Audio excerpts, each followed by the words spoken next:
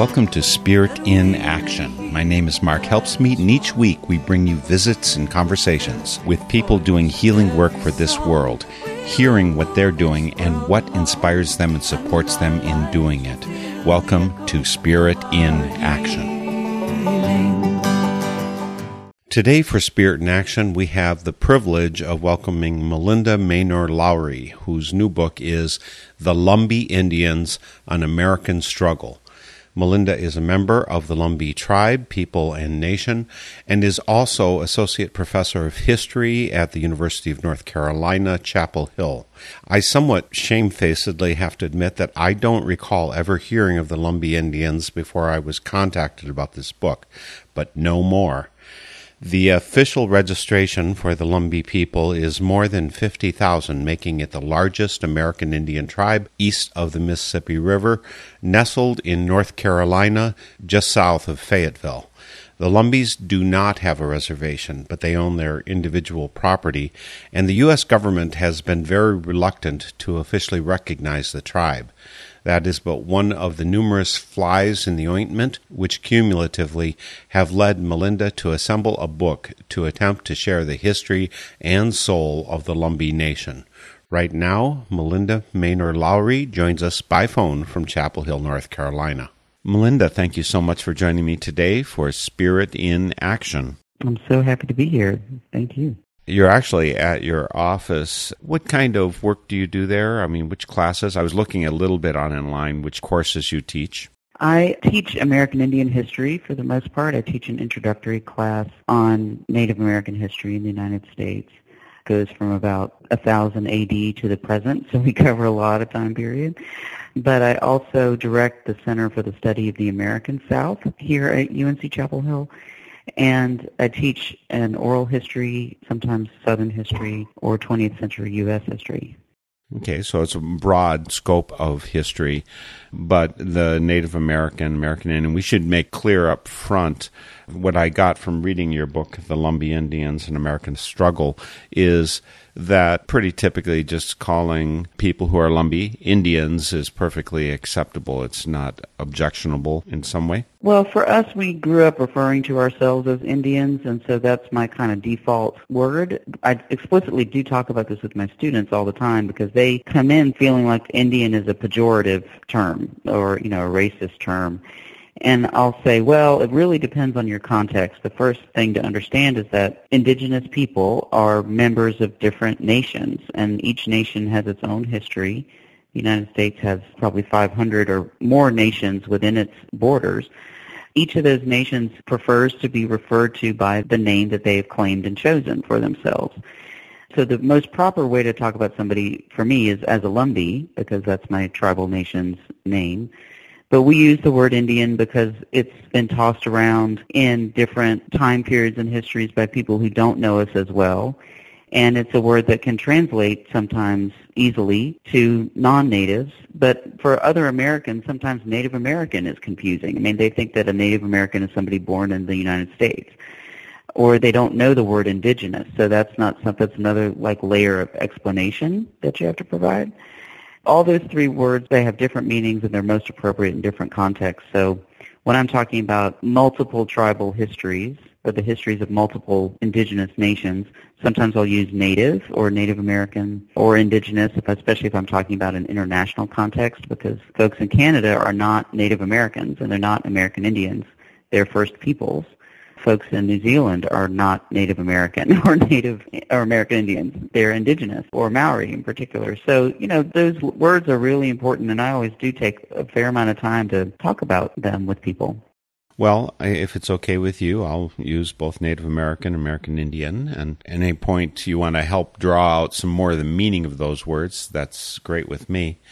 By the way, a name that was maybe used in the past can become acceptable. I'm perfectly aware of that because, as I mentioned before we got on the phone, I'm Quaker.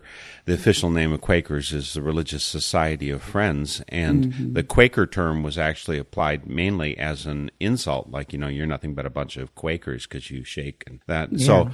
So it was actually a negative term that people used that is proudly worn these days, just as gays adopted a term that was an insult at one point, and it's like queer. It's possible to take those names and say, no, we're proud of who we are. Yeah, that kind of goes to the point in some ways of my book, or at least of Lumbee history, is that labels can and should change. They should change according to the self-determining wishes of the people who are being labeled, or being referred to. American Indian nations have had, many of them have had different tribal names over time. Of course, as languages change and new names are applied, those become an agent of one's self-determination, as much as they are labels provided by outsiders.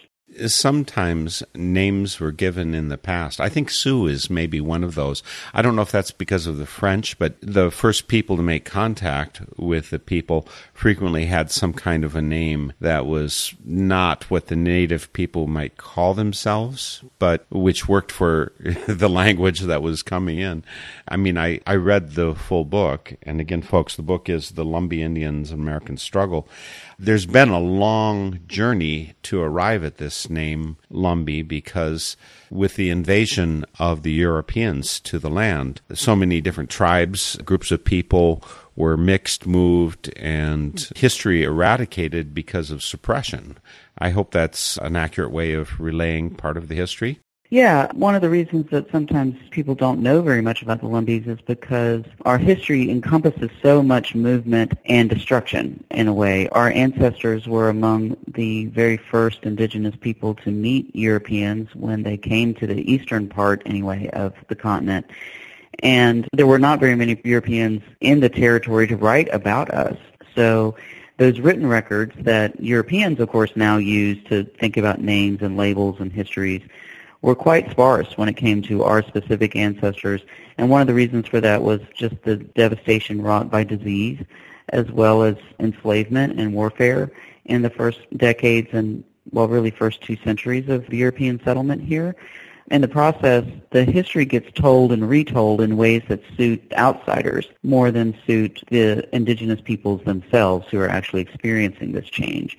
And it's one of the things that we do when we teach and write about Native history is that we seek to uncover those sources which can tell us more about what actual indigenous people thought about these transformations that were occurring, rather than focusing all the time on the perspectives brought by Europeans and the particular, sometimes misleading labels and names that they would use for things. I know that there's a number of Native groups that were kind of mixed up, moved. My sense is that at a certain point, the Lumbees and the people who became known as the Lumbees, 60 years ago, they didn't get deported on the Trail of Tears. Was the Trail of Tears, was that movement forced for everyone, or how did they pick and choose who was forced to march over to Oklahoma? The tribes most well known for suffering the Trail of Tears are the Cherokees, Chickasaws, Choctaws, Seminoles, and Creeks in the southeastern U.S. Those tribes had strong diplomatic relationships, not always alliances, sometimes as enemies, with the United States government in the Revolutionary period and following. So because of those diplomatic relationships, the United States was recognizing those communities as independent nations and created a legal mechanism to sign treaties with the leaders of those independent nations to exchange land in the east for land in the west. And because many tribal citizens at that time did not agree with that process or the exchange of land, there was a long and protracted, very fraught set of conflicts that led to many of those tribal citizens being literally forced out of their homelands with military detachments. In the case of the Seminoles in Florida, they waged 2 wars against the U.S. Army to be able to stay in Florida. Many of them were able to stay in Florida as a result of those wars, but many also had to leave. The Lumbees were among other tribes in the Southeast who did not have those diplomatic relationships with the United States government. So for a lot of other reasons, we were citizens of the state of North Carolina, private landowners, and our tribal leaders were not in a position to sign treaties to exchange land that was held in common the way the tribal leaders of some of those other communities were. And that was because our families owned land privately as individuals, the same way other Americans did. There's other tribes in the eastern part of the country that were in similar situations. In the case of the Lumbees in North Carolina, slavery, African slavery, really made questions of race deeply important to the survival of American Indians here. And so the erasure that took place was less physical, less about loss of land and forced migration, as you said, and much more about a kind of legal invisibility that was brought by the racial hierarchy instituted by slavery. We're going to jump into that a little bit, but one of the things that I thought as I was reading this in the book was that it's kind of a catch-22. If you get recognized, then they figure that they can push you around as a tribe. And if you don't get recognized, then you only have individual rights, and they don't want to give any of the considerations that they theoretically issued through treaties, most of which we know were not very much honored. So it seemed like a catch-22. It is. Get recognized, get deported, don't get recognized, and you can stay there, but you have no rights. Right, or no distinct acknowledgement as a separate nation, right? Pursue your own self-determination. I think in the case of the Lumbees, we're still fighting that battle over recognition, where the federal government has said, we recognize you as Indians, we see you as an Indian people, but we will not give you the kind of acknowledgement that provides a nation-to-nation relationship. So the nation-to-nation relationship is what justifies these separate kind of rights to economic development or health care or educational benefits that other tribes receive.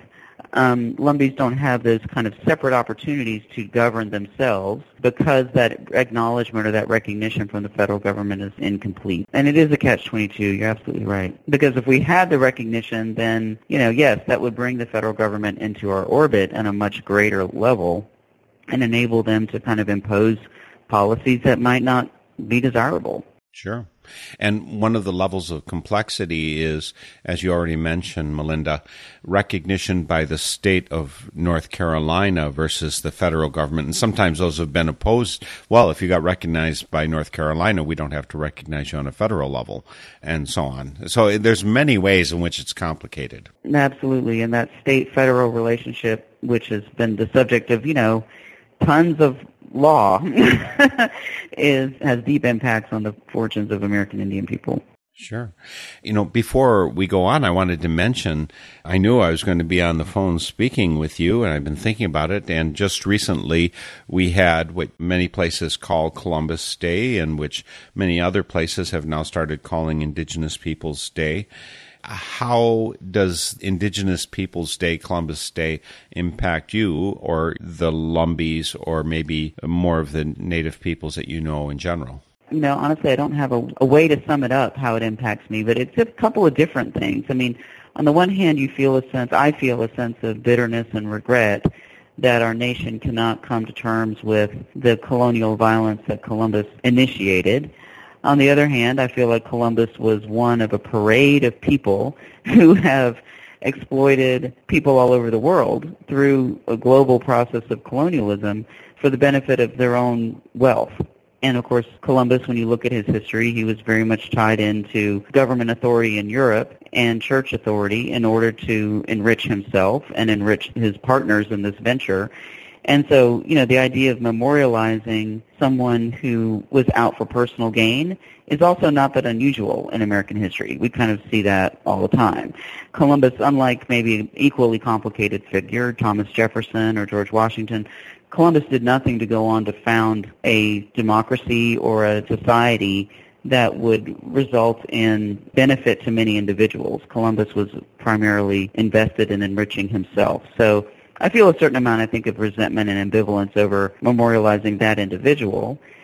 Indigenous Peoples Day, I've turned around in my family into kind of a cause for celebration, rather than standing around mourning Columbus or wishing that people would think differently. We can call it Indigenous Peoples Day and immediately turn the narrative towards something that's constructive, not just for the people who suffered the history that Columbus initiated or the series of events that Columbus initiated, but also really generate something constructive and positive for the future that helps us better understand our past and our society as it's come to be. So, I think Indigenous Peoples Day is a wonderful way to look forward, and Columbus Day is kind of a bitter way to look at the past. I mean, clearly colonialism was an important worldwide phenomenon, and the global trade that resulted from that is significant. But Columbus was not alone, and his motivations are not necessarily worth the type of veneration that we provide him with now. I had an interesting experience of it. The day that down in Cuba they recognize the arrival of the boats, it's not our same Columbus Day or anything, but the day that they recognize it, this was back in 2010, I was in Cuba doing my Quaker International Folk Dance Peace Ministry thing with a group of people.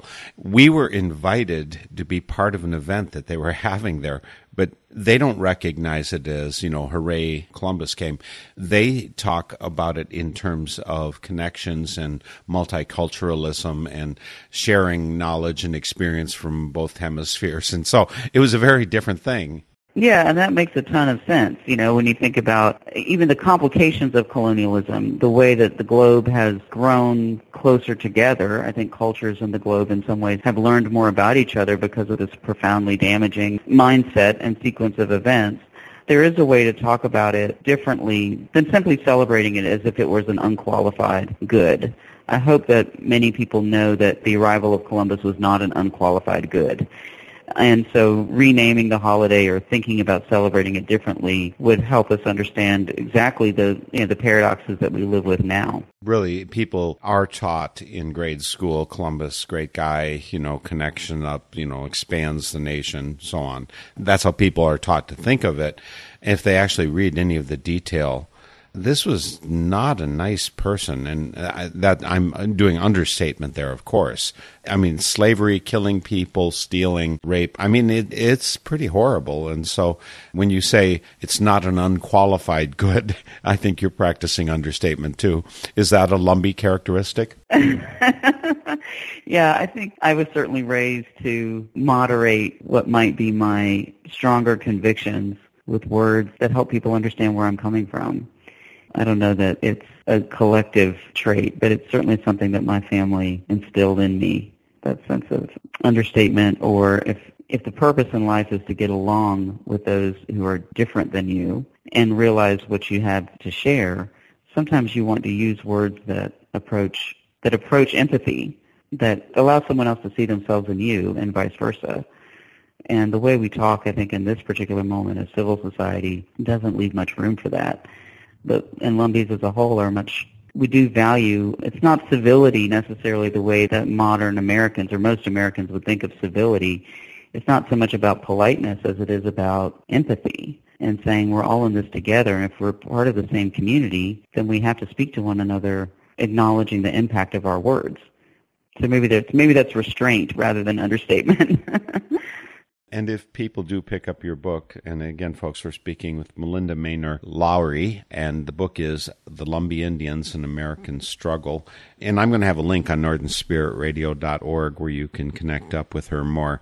melindalowery.web.unc.edu. It's a little bit long, but the link is on Northern Spirit Radio, and so if you come listen to and connect with more of the information I have on Melinda, you'll be able to track down her book. And in the book, you spell out a lot of the distinctives that characterize the Lumbees, but they're not the same distinctives as many other tribes have because, again, I don't know if it's assimilation is exactly what it was, going to individual ownership and having so many threads of community torn apart by the wave of Europeans that came in. A lot of the history can't be traced as well. By the way, I've never actually explored this, but I assume that part of the issue is there is not much that we might call recorded history before the Europeans came. Is that true? Was there not a written language? I think I've read about other ways of recording things that were used. Yes, I mean, one of the things we have is, well, in parts of the country, in the Northeast with the Six Nations, you have beads, belts, wampum belts that record treaties, that record agreements in pictographic form. Of course, lots of territories throughout the West and Midwest, you have pictographs on rock or other. In the case of the Northern Plains, you have winter counts kept on animal hides. the Southeast, you have a form of communication, or anyway, a form of representation of ideas in art, through pottery, symbols found on clothing or other kinds of adornment. I mean, those methods of writing are universal to cultures, and Native people have them too. It takes a certain type of research method or a different kind of research to look at those as forms of writing. My own work is much more focused on the time period since Europeans arrived, and so I'm quite interested in what Europeans wrote down so that I can kind of unpack it, and I can read between lines and figure out what do we know about culture and community that helps add a perspective to these written words, determine their meaning a little bit more thoroughly. But I also think about music in my work. I also think about worship. I think about the ways that Lumbee homes are set up, the way that Lumbee food is prepared and grown and served. Those are all ways to talk about history. They're all kind of sources for history, even well beyond, the written word, often, as you said, written by others, by non-Lumbees. And folks should be aware that the Lumbee tribe is the largest tribe in the eastern part of the United States, east of Mississippi, I believe. And it's more confused by many people because there is no tribal land per se. There's the Robeson County area that has the mass, or the biggest mass, I guess, of Lumbees. But in fact, it is the biggest tribe in the East. It just seems a little bit curious that the tribe that was not officially recognized is the most numerous one. Well, I think that's because our lack of recognition has meant that we are not subject to the same kind of genocidal policies, at least the ones that followed the establishment of the United States, as other tribes who did have diplomatic or acknowledged relationships to the federal government. So, for example, the assimilation policies which devastated Indian land ownership in the late 19th century, that they devastated the ability of tribes to control their own land. We did not experience that kind of wholesale destruction of our land base that took place over a very short period of time. In our case, our land was lost over a much more gradual period of time. And when we were able to establish ourselves in our homeland and own land privately, it meant that our families could thrive there without a great deal of interference. And the other areas of interference that people are more familiar with are, for example, Native American boarding schools set up by the federal government to take Indian children away from their homes. These were deeply dangerous places in terms of disease and abuse, not just cultural loss, but actual physical damage. And it's created a great deal of historic trauma for communities all over the nation. The Lumbees had the opportunity to control their own school system because of racial segregation. So there's another irony, a paradox embedded in our own ability to control our families and how they could stay together. But our people, I think, thrived, or, in some ways have thrived because we have been able to navigate the attitudes about Indians from outsiders in a different way maybe than other tribal communities. We're going to get into some of the details about that, but I want to remind you folks that you're listening to Spirit in Action. I'm Mark Helpsmeet. This is a Northern Spirit Radio production on the web, northernspiritradio.org, and I'm talking to someone who is at least on the border with the South in North Carolina. But on our site, you'll hear all of our 13 years of programs, and you can download them. You can post comments and make your communication two-way. There's a place where you can click to donate, and this is supported entirely by listener donations as opposed to by government or corporations. So please click donate when you come. Even more so, please support your local community radio stations. They're so important. I would start by donating to them first. And I was wondering, Melinda, I'm wondering if the Lumbees have their own station. No, we don't. We've had our own newspaper in the past. We have a newspaper now, still kind of a weekly news magazine. We have collaborated, some of us have collaborated with local radio over the years, but, radio's changed a lot over the years. There used to be a much stronger presence on a local community radio station, but the national movement for Native radio, which is pretty powerful and international in scope as well, Lumbees have not taken advantage of that in its current form. things are transitioning in terms of how do we communicate, and so internet is becoming more and more important. And I do want to remind people, I have a link that will connect you with Melinda Lowry. If you come to northernspiritradio.org, you'll find her book, The Lumbee Indians, An American Struggle, her most recent book, and also you can connect with her book, Lumbee Indians in the Jim Crow South. And there's some stuff about Jim Crow that I specifically think it's important to talk about. The road to having Lumbees existing today has had a lot of trials and tribulations about it. And one of the questions is, what is the name of the group? And again, it was maybe 60 years ago or so that the name finally was nailed down as Lumbee Indians, and there's many other names that were considered before. And that's all in the book, The Lumbee Indians. So please read up on it and start to understand some of the intricacies of it, folks. But what would you say about the names besides the Lumber River? And I think that's part of where Lumbee comes from. People who are Lums, what year did they start identifying themselves most often as Lums? I would say that the name came into more popular use in the late 1940s and 1950s. And the fact that we've had different names over time is really just a demonstration of what I kind of feel like everybody should know about Native history, which is that there are many ways to think about the formation of tribal nations, and that they form and they reform the same way that other nations do. Their defining moments can sometimes center around events such as a new name for the nation, and I think that's true in the case of Lumbees, that we became formally known as Lumbees in 1956 when Congress passed an act recognizing us as an Indian tribe, as Indians, but not providing any government-to-government acknowledgement of our sovereignty. So we did not receive any benefits or services normally provided to Indian tribes when Congress passed that law. But the formal name that they wanted to legally institute for our people was Lumbee. And that is a defining moment in our history, because not only did we have a name that arose from a sense of self-determination, it was the first name that we used that we had chosen ourselves. The previous names had been imposed upon us by outsiders, and laws passed that, affirmed those names. But this is the first name that we chose for ourselves. It wasn't a perfect process. It was a flawed process of choosing that name. And many people still don't agree on the use of that name. But that's how nations work. Americans don't agree, and Native Americans don't always agree either about how they should make decisions about their community. Well, and it has been a struggle. One of the things that you've done in the book, The Lumbee Indians, is an attempt to capture some of the history of your people, including some of the origin myths of the Lumbees, but also some of the exploits of notable members of the tribe going back in time. Your last name, Lowry, seems to pop up frequently, along with lots of other common Lumbee names like Locklear and Oxendine. The immense bonds of kinship are obvious from all these family names. You say repeatedly in the book that the way you know you're a Lumbee is if you know that you're a Lumbee.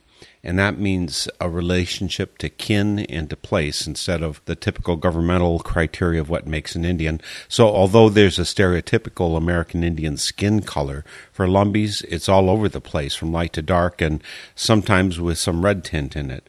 You refer to the 22 who got certified as authentic American Indians, which meant that thousands of others were dismissed as real Indians in the government's eyes because they didn't have the red skin, or they had blue eyes or blonde hair or some other trait. As you write about it, I get a sense of your disdain for the ways government has used various criteria over the centuries, and I sense for you that this is just objectionable. Right. Well, in particular, the method in which those 22 individuals were designated as one half or more Indian blood by the Bureau of Indian Affairs was to use the same kinds of tests that Nazis used to determine who was of Aryan ancestry and who was of Jewish ancestry. So at the time, in the 1930s, when these tests were done in the United States, they were also being done in Nazi Germany as a way to promote the genocide of Jews. Many Americans don't realize how embedded that thinking and those methods have been in American society. We tend to think of ourselves as having a kind of moral authority that's above all that, but we're not above it at all. The federal government readily used tests, so-called, that makes it sound more scientific than it was, but it was the scientific standard of the day, But testing, measuring people's head size, earlobes, teeth shape, skin color, there was measurements for that even. The idea that you could stick a pencil in someone's hair. If it fell out, you had Indian hair. If it stayed in, you had Negro hair. I mean, that's not what we consider science now. But it was a kind of science in the 1930s that has been used to erase people. And in our case, if you're going to use that method to designate 22 of us as Indians and the rest of us as not, all that amounts to genocide. And that's not a method of rationally or fairly reckoning with people who predate this government, this United States government, and deserve a kind of respect for their existence. I suppose that nowadays there could be genetic identification, but even that won't fulfill what really identifies a person as part of the Lumbee Indians. I think you could have somebody, I assume, just as it used to be, if 1/32nd of you was African American in Alabama, I think it was, that therefore you were black. You're thinking about the so-called one-drop rule. That kind of thing. And so you go back a few generations, if anyone was black back then you're black now. And that isn't the way it works now, I think.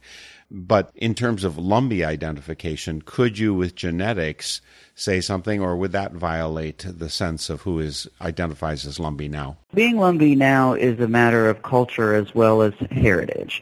Heritage is less about some kind of European notion of race and racial hierarchy and who's part this and who's part that. It's a matter of belonging. So do you have Lumbee family, and does your Lumbee family recognize you as one of them, is what we mean when we say heritage. That is blood family, but the way that blood family has evolved over time is not strictly limited to a kind of stereotype about you have to look a certain way in order to marry a tribal member, or you have to have a certain kind of pedigree in order to belong to the community. I mean, that's just, that's a Western European way of looking at the world. It excludes people and ranks them into hierarchies, and that's not a way of looking at the world that Lumbees embrace as part of who we are. What we are is a network of families that have resided in a place for hundreds, and some of us thousands of years.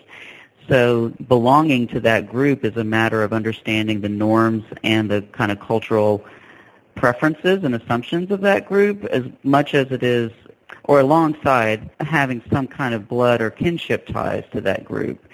There's lots of ways to then take that identity and be a whole person. It's not something that's kind of static. It really does belong in conversation with all of the other identities that we possess. And as such, it's a Lumbee identity, like any kind of Native identity, is a changing and dynamic thing. It needs to be afforded that respect and not talked about as if it were some kind of static, unchanging phenomenon.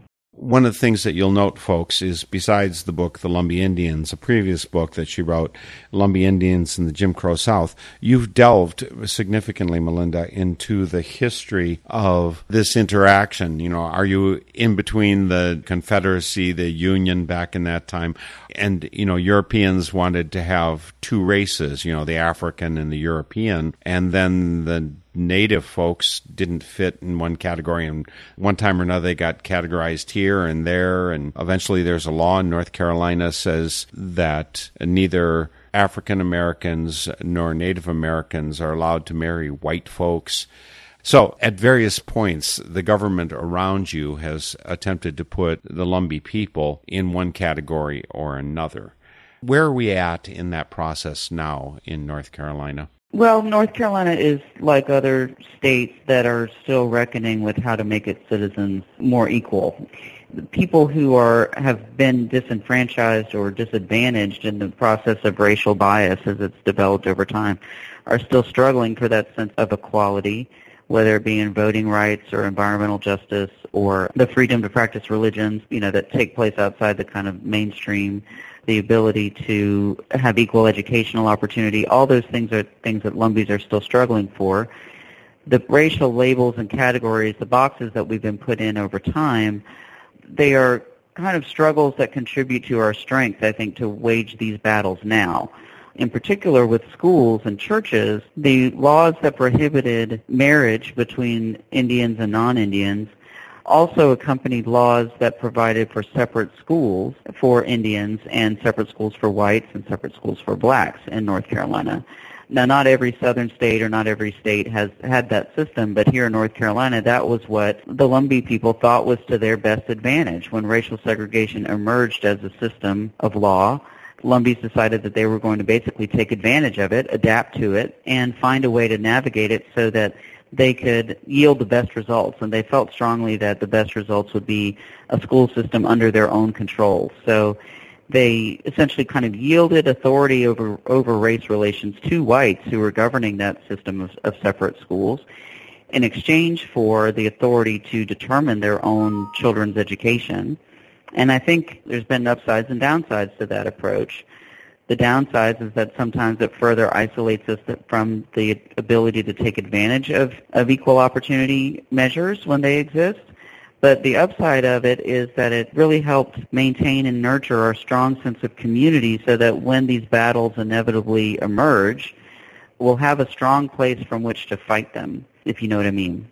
Sure, I have the sense. It's another one of those things that I see as kind of a catch-22. Because segregation was used to foist off lower quality schools and less spending on schools on African Americans and maybe Native Americans, it could be used as a punishment or a control to keep the races separate and keep the racial hierarchy that are used to. So it has that negative side, and that's certainly the side that I confronted as I grew up through the 1960s into the 70s with desegregation and civil rights and all that kind of thing. But you point out the positive aspect of it, which is we have a school that's our school, right? And not everyone was on that same page, even amongst the Lumbees, right? Right. The development of racial segregation was an evolving process that took place over time, and as that system was forming, just like with African Americans, Lumbees have had different responses and reactions to it. Some people have wanted to pursue integration with whites, and others have wanted to avoid integration and instead maintain a degree of separateness that they felt nurtured their community best. I would say that part of the conundrum that puts us in is there's certainly whites who are trying to do that here and now. In Wisconsin, we have a voucher system so that people can go to private schools, and if they can afford it, then they don't have to go to the public schools, so the public schools become less and less percentage white, and the whites are going off to their own schools where they're keeping out almost everybody who's not of the same degree of color of skin. And that seems like a negative thing to me here. But they can claim, well, we should just be able to go to a school that matches our values. But that's different when you're talking about the erasure of a people. I think you're right. Yeah, I certainly see the other side of it. It's a method of thinking about segregation that certainly seems to support whites' rights to exclude other people from their schools. But you highlight how the power dynamic is quite different. You have to acknowledge that people who have not been afforded the mainstream access to opportunity, who the Constitution was not created to protect, have an equal right to self-determine their own futures and do so in a lawful way, but also in a way that not only matches the United States ideas about laws, but tribal laws. And those tribal native legal systems predate the existence of the United States. And when you're a member of one of those communities, I think members of those communities, they want their own law to be respected as well. They want to have that conversation, as complicated and difficult as it is, because we recognize, I think I anyway as a Native person, recognize how my history on this land is quite different, and a system which affords all of us individual rights is incredibly powerful and important, but it doesn't erase or should not pave over the legal systems that existed here before. You know, a thought that I had, and I'd love your input on this, as I read through the ways that were used to identify who was part of the Lumbee clan, the tribe, the nation, who is a Lumbee Indian and who isn't, the various ways that were used over the years, and are you a member of this church might be one of the ways, or who has property going back to this time, the uninterrupted chain of government amongst the tribe. All of these ways were approached. It always looked like the federal government was being very careful not to include the Lumbees or to limit the number of people who might be able to claim identity in this group. A lot of different identities were juggled. I thought that a really good way to say who is Lumbee is to say who has suffered from discrimination because they're an Indian, and that if a person was not allowed to marry a white person because they're Indian, and if their rights were taken away in different ways like that, it seems pretty obvious that it would be hypocrisy for the government to say, no, you're not an Indian now. Right. I mean, I think that's right. The problem of federal recognition is one of hypocrisy.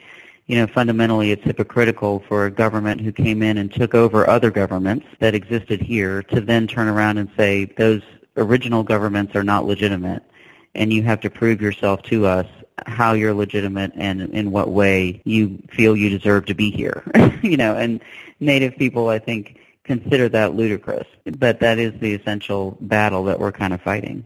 As I read The Lumbee Indians, An American Struggle by you, Melinda Maynor Lowery, I think sections of the book that were the most juicy for me were in part the history, the colorful people of the past. I'll go live in the swamp, a swamp which is 3 miles by 10 miles, and you'll never catch me, and I'll play Robin Hood. And there's a number of characters from Lumbee history who are delicious, and I'm tempted to talk about them today, but I'm really even more tempted just to say, folks, go and read the book, The Lumbee Indians, and you'll catch that history. There's a lot of delicious pieces to it. How hard is it to pull together that history? And after all, you are Associate Professor of History at university there in North Carolina. How hard is it to pull those threads together? Well, it's been a fun challenge. I mean, one of the things that's hardest, I think, is what all you have to leave out. The juicy characters I put in there are not by any means all of them. There's so many, and because our community is large and has been fortunate to thrive over time, we have hundreds, thousands of family stories. And so the book is an attempt to kind of say which of these family stories can we as a people, but also Americans, learn about to help them understand how the American nation has formed alongside the Lumbee Nation. So if you think about the book as a series of kind of juicy characters with good stories, that helps you make choices. Juicy characters with good stories that also teach lessons about the formation of nations and the kind of identities that get shared and sometimes that are dividing over time, then that helps you make choices about what to include. But it's been difficult to have to leave out so much. I think other Lumbees will come along and tell their family stories. I mean, we have been telling our stories for centuries, and we'll continue to do so. And this was a good opportunity for me to just tell a few of them, and the ones especially that I think can help us understand the history of the American nation a little bit better.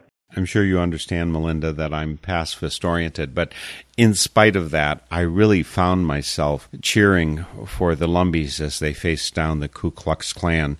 That is such a delicious story that you tell there, too. Yeah, it's another singular moment in our history, and one that demonstrated how collective action can work to banish people from a community that don't represent, your views. The Lumbees ambushed a KKK rally in the 1950s after that Klan leader burned crosses on the lawns of 2 Lumbee families.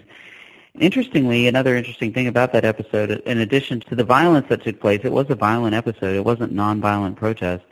It was widely cheered by law enforcement, by the governor of North Carolina, by the people who the Klan maybe believed they were supporting. The law enforcement and the politicians in the state said unequivocally that the Lumbees were on the right side in trying to take down people who were invading their territory with values that they abhorred. Unfortunately, I don't think we would necessarily see that kind of alliance of ideas today, especially when people who are legitimately threatened defend themselves. The attitude of law enforcement and politicians seems to be to blame the victims. And in the 1950s, interestingly, that was not the case, at least with this one example. And folks, there's more stories that you want to capture by reading the book.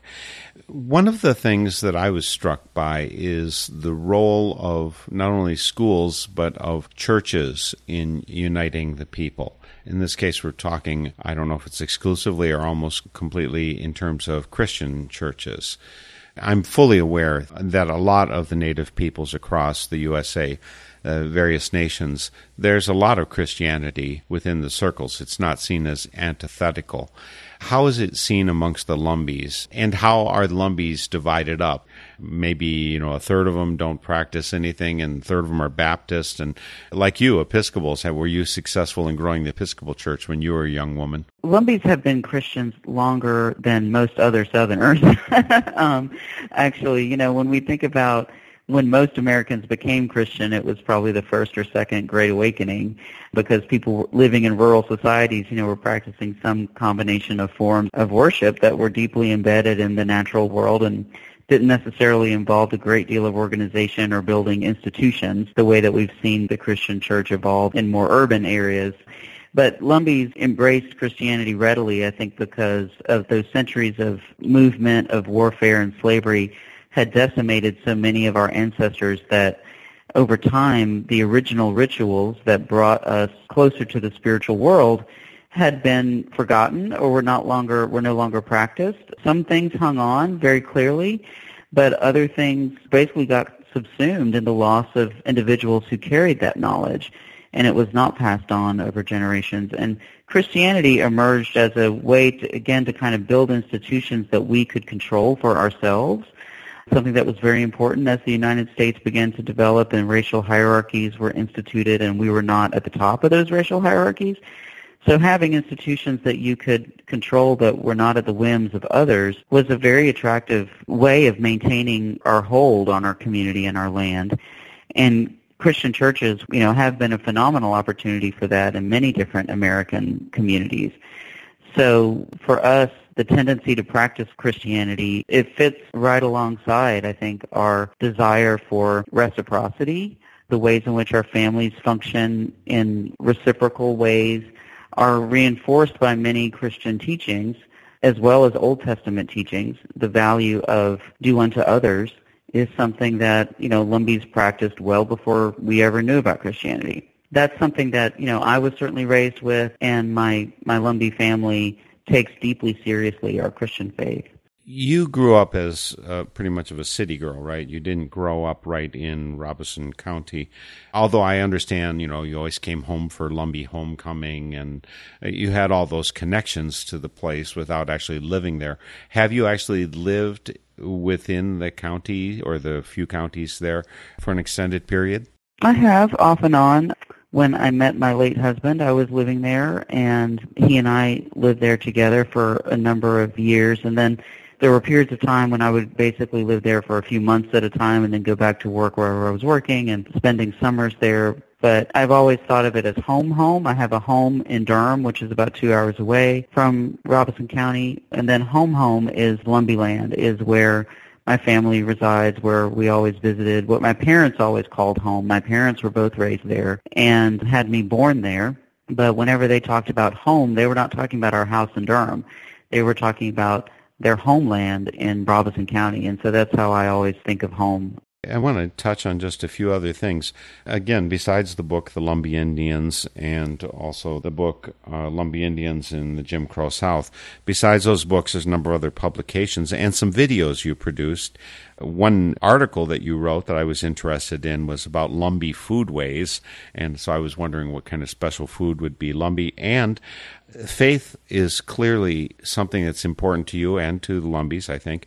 A video that you co-produced is called In the Light of Reverence, which was on PBS back in 2001, and Sounds of Faith is a video that you produced, directed, edited. What are those videos about? What are you capturing in those? And tell me about food, because I love food. The videos are, my interest in American Indian and specifically Lumbee culture really kind of started with music and religion. In particular, this question that I would get sometimes from people about how can you be Christians when Christians came over here to steal your land and take your life. I was raised not knowing anything but Christianity, and I didn't see a paradox there. I saw a connection between value systems that made a great deal of sense to me. And in particular, music in my family was a way to transmit those values. the importance of togetherness, the importance of spending time with family, of learning from your elders and listening to them is reinforced in my family through music. So I started thinking about the connections between Christianity and music early on in my career. So made that first film, Sounds of Faith, about Lumbee gospel music. The film I then went on to co-produce, In the Light of Reverence, takes a very different look at Native religion. It looks at Native American sacred places in the western United States in 3 different tribal communities. And the question of land and religion and the way that Christianity in particular has a very narrow view of place and of land, a view that's so narrow that it constitutes exploitation in many cases of Native religions and Native communities. That was a film project that challenged my view of Christianity, because many of the tribal members we were speaking to about sacred places felt that Christian versions of sacred place were just totally disrespected their own versions of sacred place. And that's true. Most Christians look at the church or a cathedral or some kind of historic site perhaps as sacred. When churches get burned, Christians are very upset. But those same Christians will go and violate Native customs about sacred places, particularly outdoor spaces, without thinking about it. So that kind of hypocrisy, I wanted to go on to explore whether that was a fundamental feature of Christianity or whether it was an aspect of the way Christianity is practiced and perpetuated in this country. And what I found, again, returning kind of to Lumbee forms of Christianity, is that there's elements of all religion that are going to not match the particular proclivities or customs of a particular community. But the fundamental tenets of Christianity are something that are enduring, and they endure for Lumbees as they endure for other Americans. I think we have to be deeply mindful, though, of how those fundamental principles can get twisted around for explicitly short-term or self-serving aims. So the way that Columbus talked about Christianity is not the way that Native people embrace Christianity, those who embrace Christianity. It's not the way that Native people embrace Christianity, but it's unfortunately kind of eclipsed or shut out many of the ways of Christian worship that Native people find useful and constructive in their societies.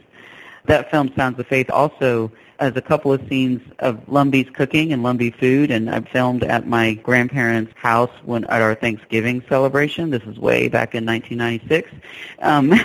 And so being able to see my grandmother, or having the opportunity to film my grandmother chopping collard greens, sticks with me to this day as I try to describe to people what's kind of distinct about Lumbee foodways. It's less about what's different from other Southern food or the food of other cultures in the United States, and more about the ways in which it's authentic or true to its roots, or that it brings together family and community in ways that bond us, so we see ourselves in one another when we see how other Lumbee families chop their collards. We have a pretty distinctive way of cutting up collard greens and cooking them. That's a way of recognizing ourselves in each other.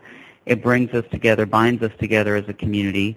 It also provides an entry point, if you're not Lumbee, to understand a little bit about us, maybe not a great deal of depth about our history or the complex things we've talked about today, but it's a way to kind of taste our community in a sense and kind of understand the unique things that we bring to any table, metaphorical or literal. Well, there's a lot of those things on the table in the book, The Lumbee Indians, An American Struggle by Melinda Maynor Lowery. I have a link to her on the northernspiritradio.org website. If you can memorize this, write it down quickly, melindalowery.web.unc.edu. She's Associate Professor in History Department at the University of North Carolina, Chapel Hill. She's the Director for the Center for the Study of the American South. And I hope she can cook as well as her grandmother does, because I'm hoping to be down there next February. I've enjoyed so much getting to know about the Lumbee people. The Lumbee Indians still have a road ahead of them to get recognized by the U.S. federal government, but I think with your help and so many other good Lumbees working together, that we can bring alignment of reality in accord with the reality that you already know there in the Lumbee hometowns. Thank you so much for joining me for Spirit in Action. Thank you for having me. I've really enjoyed it. And folks, remember the link to connect up with Melinda Maynor Lowery is on the northernspiritradio.org website. We'll see you next week for Spirit in Action. The theme music for this program is Turning of the World, performed by Sarah Thompson. Check out all things Spirit in Action on northernspiritradio.org. Guests, links, stations, and a place for your feedback, suggestions, and support. Thanks for listening. I'm Mark Helpsmeet, and I hope you find deep roots to support you to grow steadily toward the light. This is Spirit in Action. With every voice, with every song, we will move this world along, and our lives will feel the echo